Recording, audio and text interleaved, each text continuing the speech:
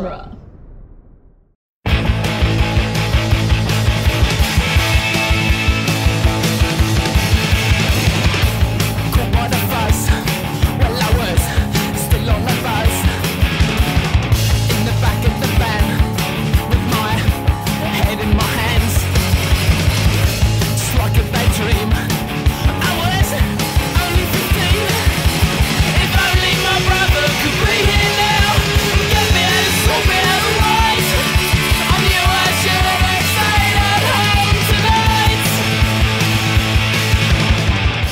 Welcome back to the Cornetto Minute, the daily podcast where we investigate the gunfights, car chases, and proper action of Hot Fuzz, 1 minute at a time. I'm Scott Corelli. I'm Nick Jimenez.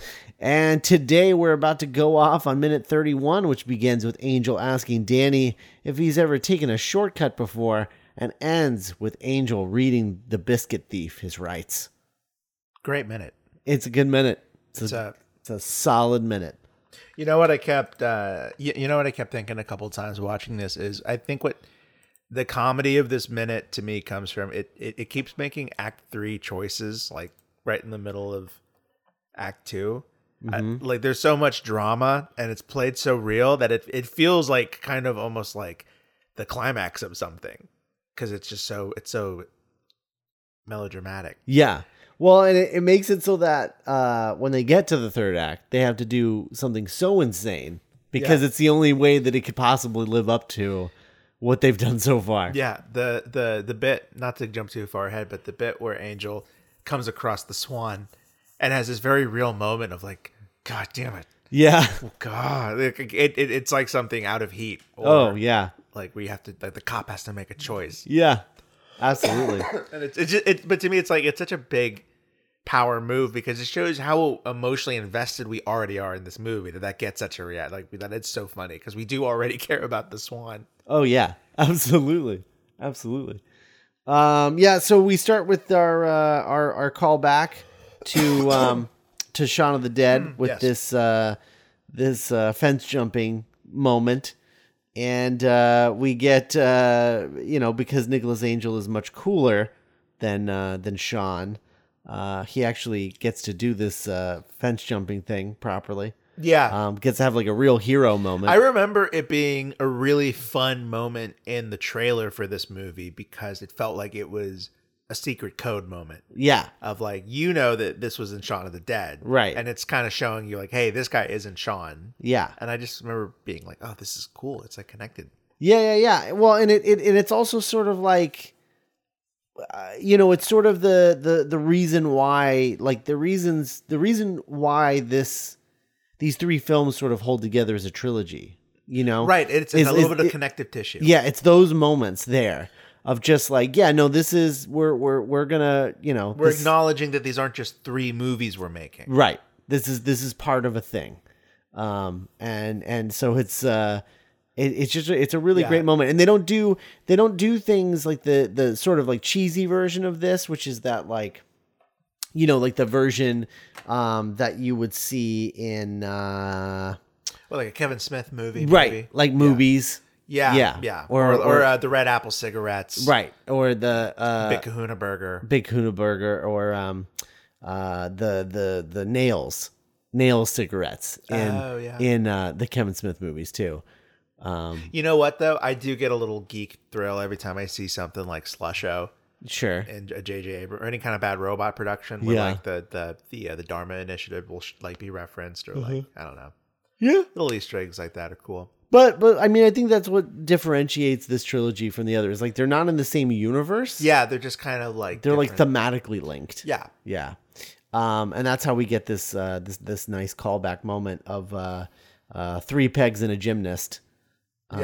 Which is it's just a great bit. Classic comedy. Yeah, it's a great bit because it's like it's sort of like you get these 3 like fence hops, and then you get the gymnast doing this like crazy leap over that last one. Mm-hmm. And it's funny on its own because it's just sort of like ridiculous. It sort of reminds me of like a joke that would be, again, we're bringing this up again, but in like a Naked Gun movie. Yeah. You know, like that last jump, that's a naked gun jump. Yeah, especially if it was Leslie Nielsen. Right. Because he's, Exactly. That's exactly what I was thinking of. But then you get this added benefit of this sort of like Paul Blart Mall Cop moment. Yeah. I just keep thinking that if you were like Doctor Who, if you just opened the TARDIS door and brought like someone in from 1800s London and showed them that just 5 seconds, they would laugh. Yeah. Oh no, absolutely. And I think the thing that I've decided that the only reason this works at all is the timing of the music. Yeah. The rev up of the da da da da, and then just immediate stop when he crashes through the fence. Yeah, and then just a little bit of a linger afterwards. Yeah. You see him that he doesn't give up. Right. He just tries a little bit. Danny's reaction really is great because he's so excited by Angel.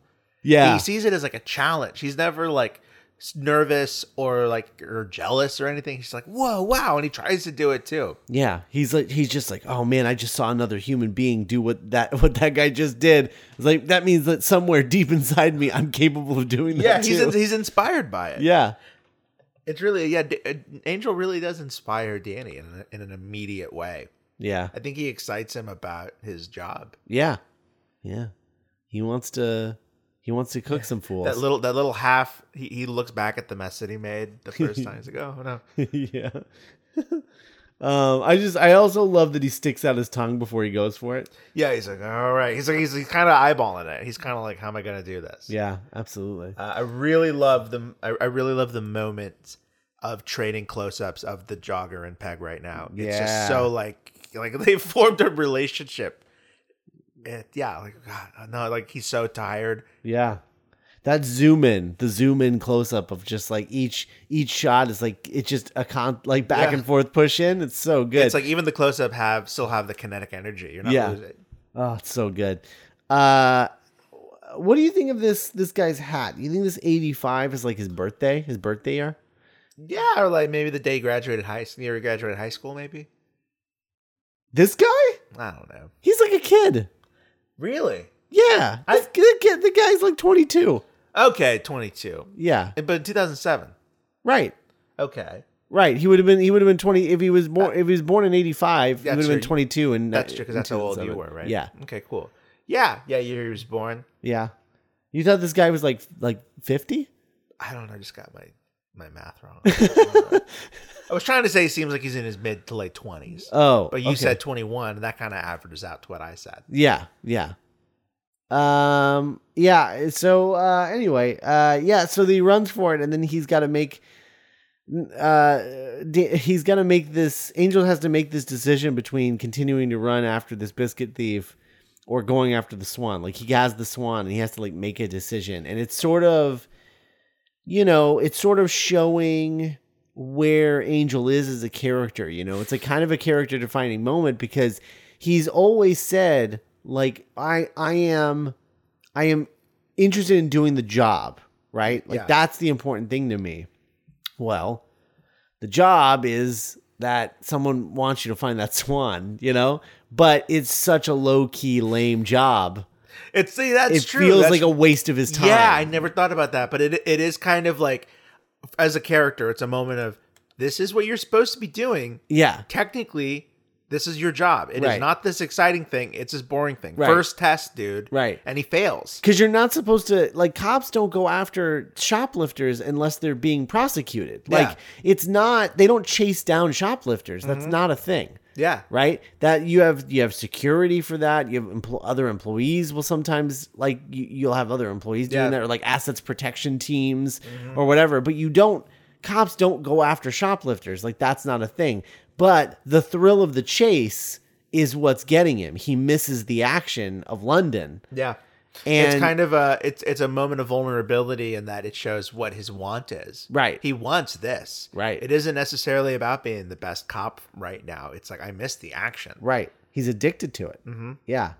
And that swan bit is like just sort of proof that he is he's not ready to settle down here. Yeah, it's kind of the first signs that he isn't. Yeah, that in his own way, it's his first sign of impurity. that he isn't 100% by, because he's still doing a good deed technically, but if you look at it, it isn't the right thing, quote. It isn't by the book. Right. Which is seemingly what he is all about. Right. It's actually like closer to vigilante justice. I was about to say it's the closest he comes to vigilanteism, right? Yeah. Or has so far. Right. Because he's not doing a cop's job now. This is not their job. It's very interesting to see a cop movie made by someone by people who clearly have such a love for punk rock. Yeah. And just kind of what their take on, like, I think there are definitely themes of fascism, or this is a movie that explores like a policeman's role in society. And then we'll probably get to talking about it more as we go. Yeah, absolutely. But yeah, just overall, it's just this bit, which I think is all score, right? David Arnold score. Yeah, I think all of this is just this score. This bit of the score is just so good. I love all of this. It really is. It's so dramatic. And it knows what movie it's in. It's sort of doing. Right. I think I've said this before, but it's doing the audio equivalent of what the camera is doing. Yeah. And then another classic, kind of like long, wide shot joke of like him throwing the spray paint can. Yeah. The hoodies, Return of the Hoodie Youths. Yeah, Return of the Hoodie Youths, who seemingly can't decide what to spray on the wall that they have, because they're just standing there holding their spray cans. I love they're not good at it. They're like, we don't want to be doing this, but we've been forced to become like urban youths just because of the society that we're living in. Right. Man, okay, so we recently talked about Edgar Wright's new movie, which is going to be a London set horror film. With a female lead. With a female lead in the vein of Repulsion and Don't Look Now. Mm-hmm. I guarantee you, I don't want to say that, but it'd be so interesting to see if his fixation on like scary youths comes up. Oh. Like kids with hoodies, or kids up to no good. Or kids in hoodies up to no good who are also twins. Yes, twins for sure. There's for sure going to be twins. It's a horror movie. Yeah, there's for sure going to be twins. Twin Watch 2020. God, that's going to come out next year.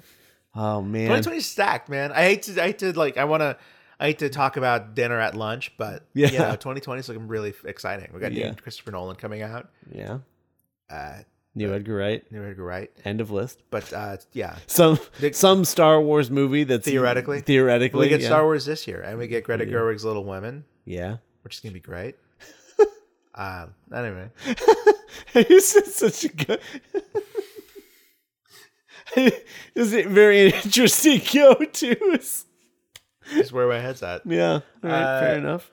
I do. He just takes that spray can right out of his hand. They scatter in different directions. These kids are not organized. But I think they're kind of into this guy. Like, even though he made them scatter, like the kid that he takes the spray can from, his mouth is hanging open like, whoa. Yeah, it really does feel like an animated movie, that these things would be like, not the Minions, but like some kind of like animated things. But but they're almost like, the fact that they respect Angel's new place on the totem, it's so interesting. They're like, oh, here.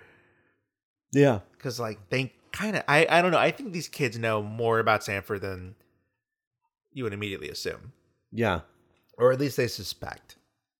That's like my headcanon, is that there's like some kind of like Stranger Things thing going on. Yeah. Oh, that poor swan. Yeah. And then we see Danny struggling to catch up. Yeah. We also get Angel reading his rights, and I do find this always interesting, because I heard these rights read a lot when I was watching. I watched like a season and a half of Law and Order UK with Freema and Peter Davison. I call her. I'll confess I don't know how to pronounce her last name. I'm pretty sure it's Freema. No, but her last name. Oh, Agyeman. Thank you. Yeah.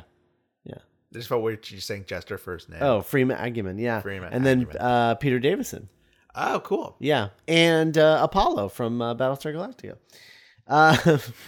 Anyway, Just to be clear, you have never watched really an American version of Law & Order. No, just episodes that my girlfriend's mom watches that I happen to be They're going to say was in. There. No, that she was in. But yeah, so like I would hear that the Miranda, I guess they're probably not called Miranda rights. Whatever the equivalent, roughly. Yeah, right. But I find them interesting just because like they kind of say the same thing, but it's almost like the American one like just are just like we're just gonna be different. We're just gonna word it different. Yeah. It's sort of like that thing where it's like you can copy my homework, just change the words a little bit. It's that thing. Because listen to this. So you do not have to say anything, but it may harm your defense if you do not mention when questioned something you later rely on in court. Jeez Louise. Anything you do say may be given in evidence. Yeah, I like our version. I get it's like the verbal equivalent of driving on the other side of the road. But that just seems so much of that. It's like swallowing. Right. Like, yeah. You have the right to remain silent. You have the right to remain silent. You have the right to anything you say can and will be used against you in a court of law. Right. One of my favorite memories is I once found my friends and I once found a student film that was made with our film department that starred a member of our acting faculty, and there's a scene where he arrests the bad guy and he's wandering off camera, but you can kind of hear him trailing off and you can hear him just butchering the Miranda rights. They kind of like, you have a right to a lawyer if you want one. It used to make us laugh so hard. It's amazing. Yeah. So anyway, Get it out. Good looking out hoodies. Yeah, I like I would read like in a comic book. I don't know. They just seem like Invader Zim characters to me, like Johan Vasquez characters. Sure. Is that how you pronounce his name? Maybe. Okay. Interesting. Yeah, I've always pronounced it Jonan Vasquez. Joan, I think you might be right. Yeah, I don't know. Listeners, let us know. We get I love hearing from listeners. We have a couple of new reviews on Apple. I just saw. I wish I had my phone in front of me so I could like thank them by name. Oh, but, yeah, we have a couple of new reviews. That's always fun. Oh, that's nice. Yeah, because we have like 6. Okay. Oh, great. but we appreciate it and we love it. And yeah, absolutely. And like our Facebook group. I gave up looking at reviews like 2 years ago. Yeah. I just, me. I have like a weird lead. I can read them and enjoy them, and not like the bad ones kind of don't. Yeah, that's yeah. So far, I mean, we'll right every once in a while. The bad ones tend to ruin my life for like a couple of weeks. Yeah. So I just don't read them anymore. Sure. Yeah. But I appreciate them. But they were good. I appreciate like the good ones. Yeah. So thanks for writing those guys. Appreciate it. And do you guys think, UK listeners, when you watch American Law and Order, do you think our Miranda rights are weird? Miranda rights, as you do. I don't know. You watch theirs. Yeah, I guess. I'll be honest. There was 2 reasons that I watched that show.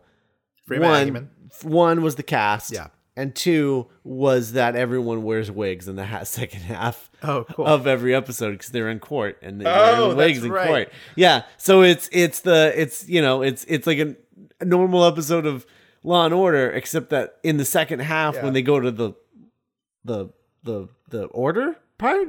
Sure, I don't know. I never watched the American one. Oh, okay. So it's split into 2 halves, Law and Order. So the first half are the cops doing their job, finding the criminal, right? Mm-hmm. And then they bring the criminal in within the first half. And then the second half are the lawyers trying to prosecute the criminal.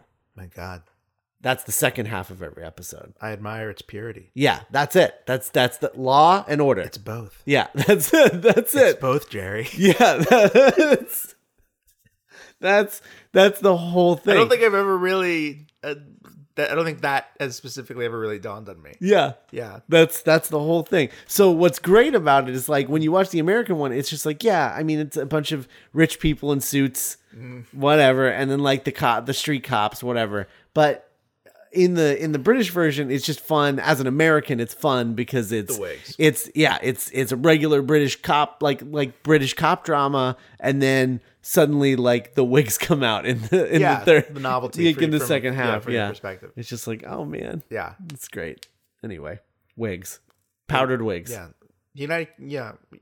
England. We love your England. Why with the powdered wigs? Like, why is that still a thing? Anybody? I mean, I assume just tradition. Do our judges not wear? No, they don't. Ruth Gator Ginsburg does not wear a wig. No. Okay. No, none of them. I mean, maybe some of them wear wigs, but it's not powdered wigs. It's not like I called her Ruth Gator Ginsburg. Ruth Gator Gator Binsberg. That's something I accidentally said earlier today. And no, draw that next, please, if you can. Ruth Gator Binsberg. Ruth Gator Binsberg.